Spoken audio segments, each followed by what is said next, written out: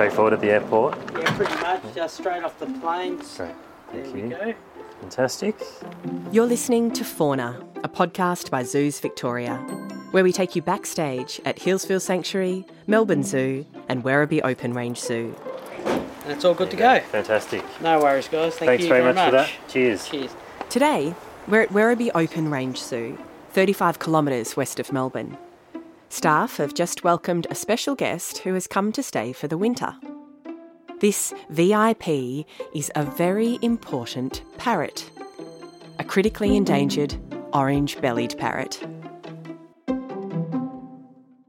So when we talk about species that keep me up at night, I'm constantly concerned we're going to have this moment one day where we say, oh, why didn't we try that? So I'm Rachel Lowry, Director of Wildlife Conservation and Science at Zoos Victoria, which is the best job in the world. First of all, the orange-bellied parrot, it's this beautiful, colourful little parrot with a gorgeous round belly and that iconic orange marking. We have around 400 in captive care and 40 out in the wild. Just digest that for a moment. 40, it's very low. And so that means that every single animal is precious from a genetics perspective and from an ecological population perspective. Every time we lose an animal, the hope for recovering this species diminishes because we know that the smaller we allow the population to get, the more inbreeding we get and the closer we get to the extinction line. And so a decision was made last year. The recovery team got together and said these are urgent times. If we continue losing them at the rate we're losing them, we're really looking at a 3-year horizon before we're announcing the extinction of this bird, and no one wants to be doing that. And we know from our research that winter's a particularly hard time for the species, and during the migration, they take on this mighty flight from Tasmania to Victoria. Rachel's not overstating it here. Orange-bellied parrots clock up the air miles. Each year, they fly up to 1,500 kilometres from their summer breeding ground in Melaleuca, southwest Tasmania, to their favourite winter haunts on the south coast of Victoria and South Australia. It's a massive journey, especially for such little wings. Orange-bellied parrots are about the size of a budgerigar. And it's probably no surprise to any of us that they don't all make it. In fact, birds born in captivity and wild-born young birds have a less than 20% chance of returning to Melaleuca for the following breeding season. The recovery team said we just can't allow ourselves to continue to watch them diminish the way that they are. And so we got very hands-on and trialled what we're calling at the moment overwinter ranching, which is actually going over and collecting birds and flying them over to Victoria just to buy us time. And people hear that and think, what, you're flying a migratory species over? But yes, that's how dire things have gotten. So these migratory birds are bundled up and flown on a commercial plane, just like the domestic flight you might have taken on your last interstate trip. Basically, they're just going into a bed and breakfast over winter, and we'll do the hard work for them and fly them back. I think we flew around 9 females last year from Tasmania across to Victoria, and if we have a look at previous trends, you could have actually assumed that maybe one of those 9 may have gone on to survive, but that's just not good enough, not when we're down to these sorts of figures. And so they were flown across to Victoria last winter, and that trial has given us some promising results, enough so that we've done it again. Every effort is made to make sure they have a comfortable journey. There's always special conditions that we request when we're transporting animals by plane. I'm Paul Eden, one of the veterinarians here at Werribee Open Range Zoo. Paul is a member of the orange-bellied parrot recovery team and chair of the Veterinary Technical Reference Group for the bird. Made up of a group of vets and other experts, they advise the recovery team on issues around health, welfare and biosecurity. A critically endangered parrot, each individual is highly valuable. We try and make sure there's no other birds on that flight and no other sort of predators or anything like that might be on there as well. People's domestic cats or dogs that might be transported around can be seen as a threat to these birds and might cause them some distress. So there's a lot of restrictions around that transport process.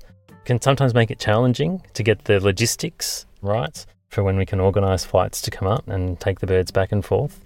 But very, very important for their welfare to make sure that we can do that for them. It sounds ridiculous, right? Rather than getting to Victoria using their own parrot power, these migratory birds are flown across Bass Strait and then chauffeured to Werribee Open Range Zoo.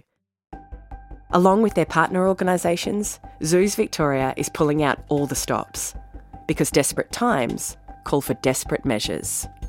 It seems like an extreme measure to undertake for a species that's meant to be migratory. I guess the reason we're doing it is because a lot of them aren't surviving that migration period.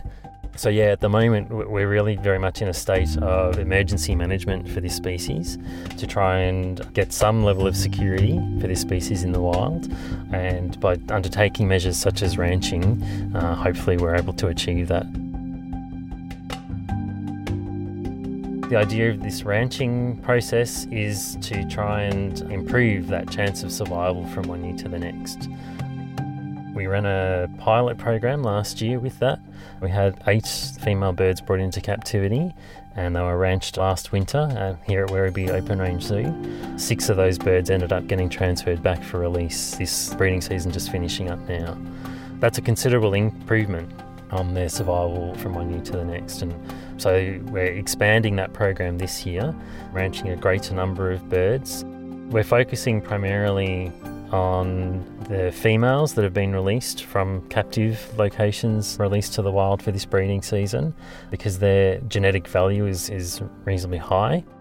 But this year we're also including a proportion of the birds that were born in the wild this year as well. This is the first time we've done that with the wild-born birds.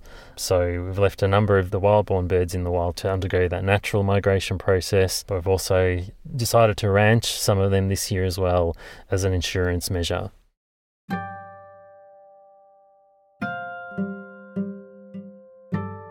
Like a lot of endangered species, the orange-bellied parrot is in a precarious position due to multiple threats. Habitat loss is certainly a major factor, particularly on the south coast of Australia, of Victoria and South Australia. There's a lot of housing development that's occurring in those areas, a lot of land clearing. Loss of the wintering habitat is a significant issue. Predation is a significant risk for this species, particularly with feral cats. Trying to mitigate those risks is quite challenging. Disease is also identified as a significant concern as well. Beak and feather disease, which is a viral disease that can affect the species, can affect a range of different parrots, has been shown to have occurred in the wild populations, and that can result in issues such as loss of chicks in the nest, like a whole clutch can die out, and that means that breeding pair haven't been able to raise a clutch of chicks for that year. So yeah, there's actually quite a number of threats affecting this species. Surviving the migration and then the mainland winter seems to be the main challenge, but experts are still not exactly sure why.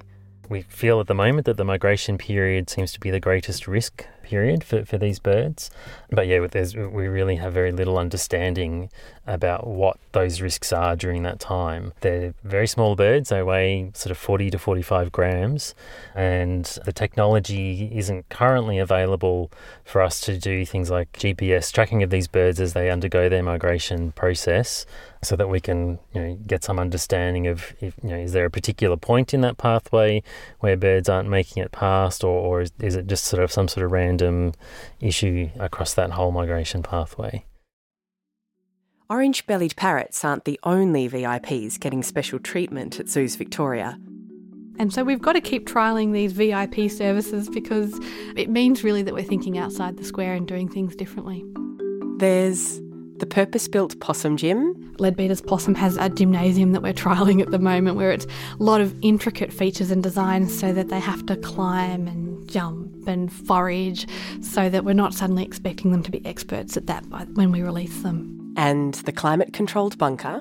But the Baw frog is an example of one where the data showed us that it was in a scary place. Without conservation intervention and without bringing it into captive care, we were looking at extinction within a matter of years. And so one of the greatest achievements, I think, in the last 5 to 6 years has been bringing that species, this little, round, fat, chubby, brown frog that few people have heard of, that we know we've lost over 80 to 90% of its population in the last decade, that's only found here in Victoria, building what we call the Baw Frog Bunker, which was well over $100,000 worth of investment to get the right climate-controlled environment so that we could send people out into Mount Baw to find that species.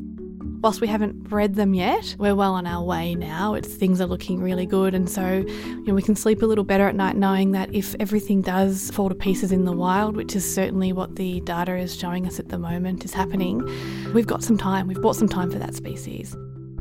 And even slap-up dinners. One thing a lot of people don't know is that we only feed our animals right across the zoo human-grade food.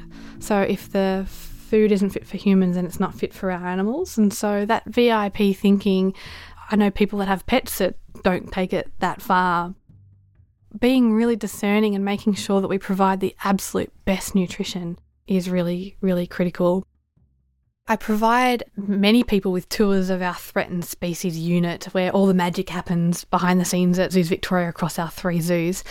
And I love watching people's eyes light up when we tell them the lengths that we go to fight the extinction for these species, because there are many, many Victorians that believe that our species deserve better than what they're currently getting.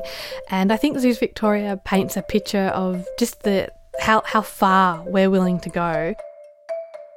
I hate the idea of leaving any species behind, especially when we've proven as a society that when we fund things adequately and we put our will behind it and our backbone into it, we can achieve great things, and that's certainly what our threatened species deserve.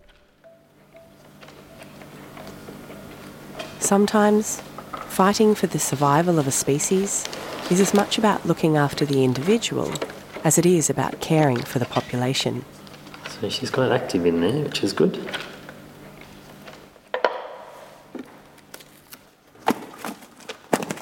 Hey, little one. Hey. How'd you go? There we go.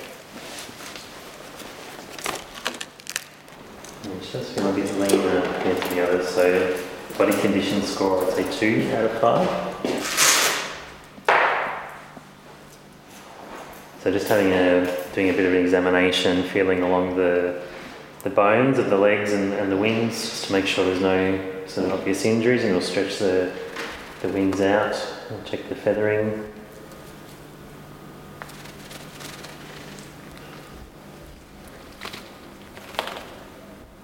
Stay there, miss.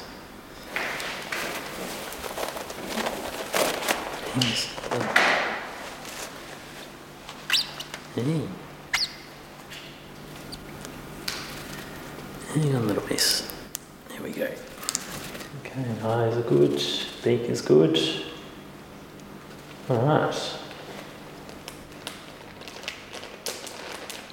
So this swab is to do some disease screening so that we can work out what her health status is.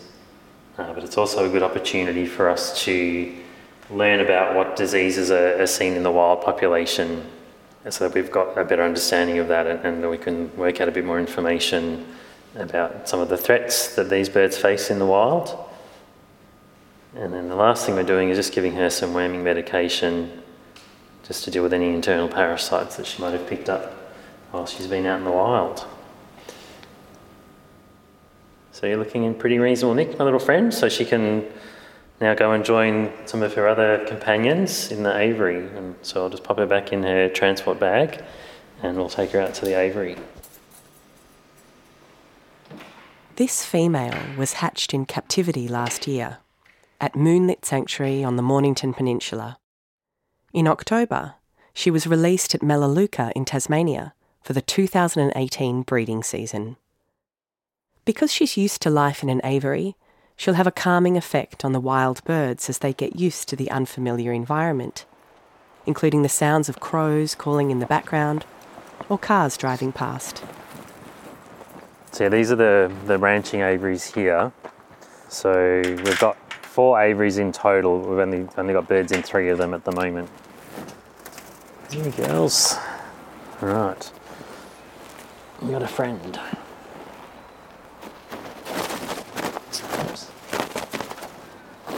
There we go.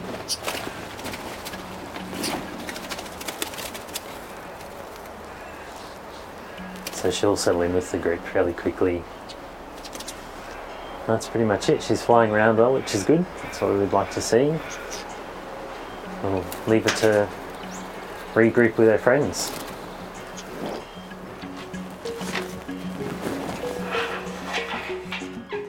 So she's settled into her bed and breakfast with her 11 travel companions for the winter. But this parrot wasn't on a one-way ticket. If all goes well, she'll become a frequent flyer. Come the next breeding season, the idea will be to return these birds to that breeding ground, to Melaleuca, so that they can continue contributing to producing more wild birds in that population. They will be flown back over, and that then allows these birds to behave naturally in the wild in Tasmania, to forage, to get the right nutrients, to socialise and to breed, which is critical, without the risk of the migratory flight over. When you've got tens of thousands of birds, you can afford to lose a few. When you've got 40, you just can't. The orange-bellied parrot's migration and winter spent on the mainland is considered the danger period for the birds. So a bit of luxurious pampering on an interstate trip is all part of helping them survive from one breeding season to the next. These animals deserve nothing less. It's such a privilege to have them in our care. Nothing is too special for the very important species in the care of Zoos Victoria.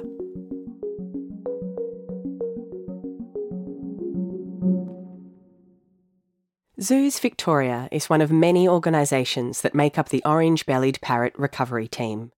Other team members include the Federal Department of Environment and Energy, the State Environment Departments from Tasmania, Victoria and South Australia, Moonlit Sanctuary, Priam, Adelaide Zoo, BirdLife Australia, the Zoos and Aquarium Association and Friends of the Orange-Bellied Parrot. Thanks to Paul Eden and Rachel Lowry for your time, and to Dr. Michael McGrath for your input and for organising our well-timed visit to Werribee Open Range Zoo. Fauna is produced by Bridie Smith and Beck Fari for Zoos Victoria. Hosted by Annie Last. If you like what you've heard, why not share the episode with your animal-loving friends? You'll find links and more information at zoo.org.au/fauna, or search Fauna in your podcast app. Zoos Victoria operates 3 campuses: Hillsville Sanctuary, Melbourne Zoo and Werribee Open Range Zoo, and is a zoo-based conservation organisation fighting extinction to secure a future rich in wildlife.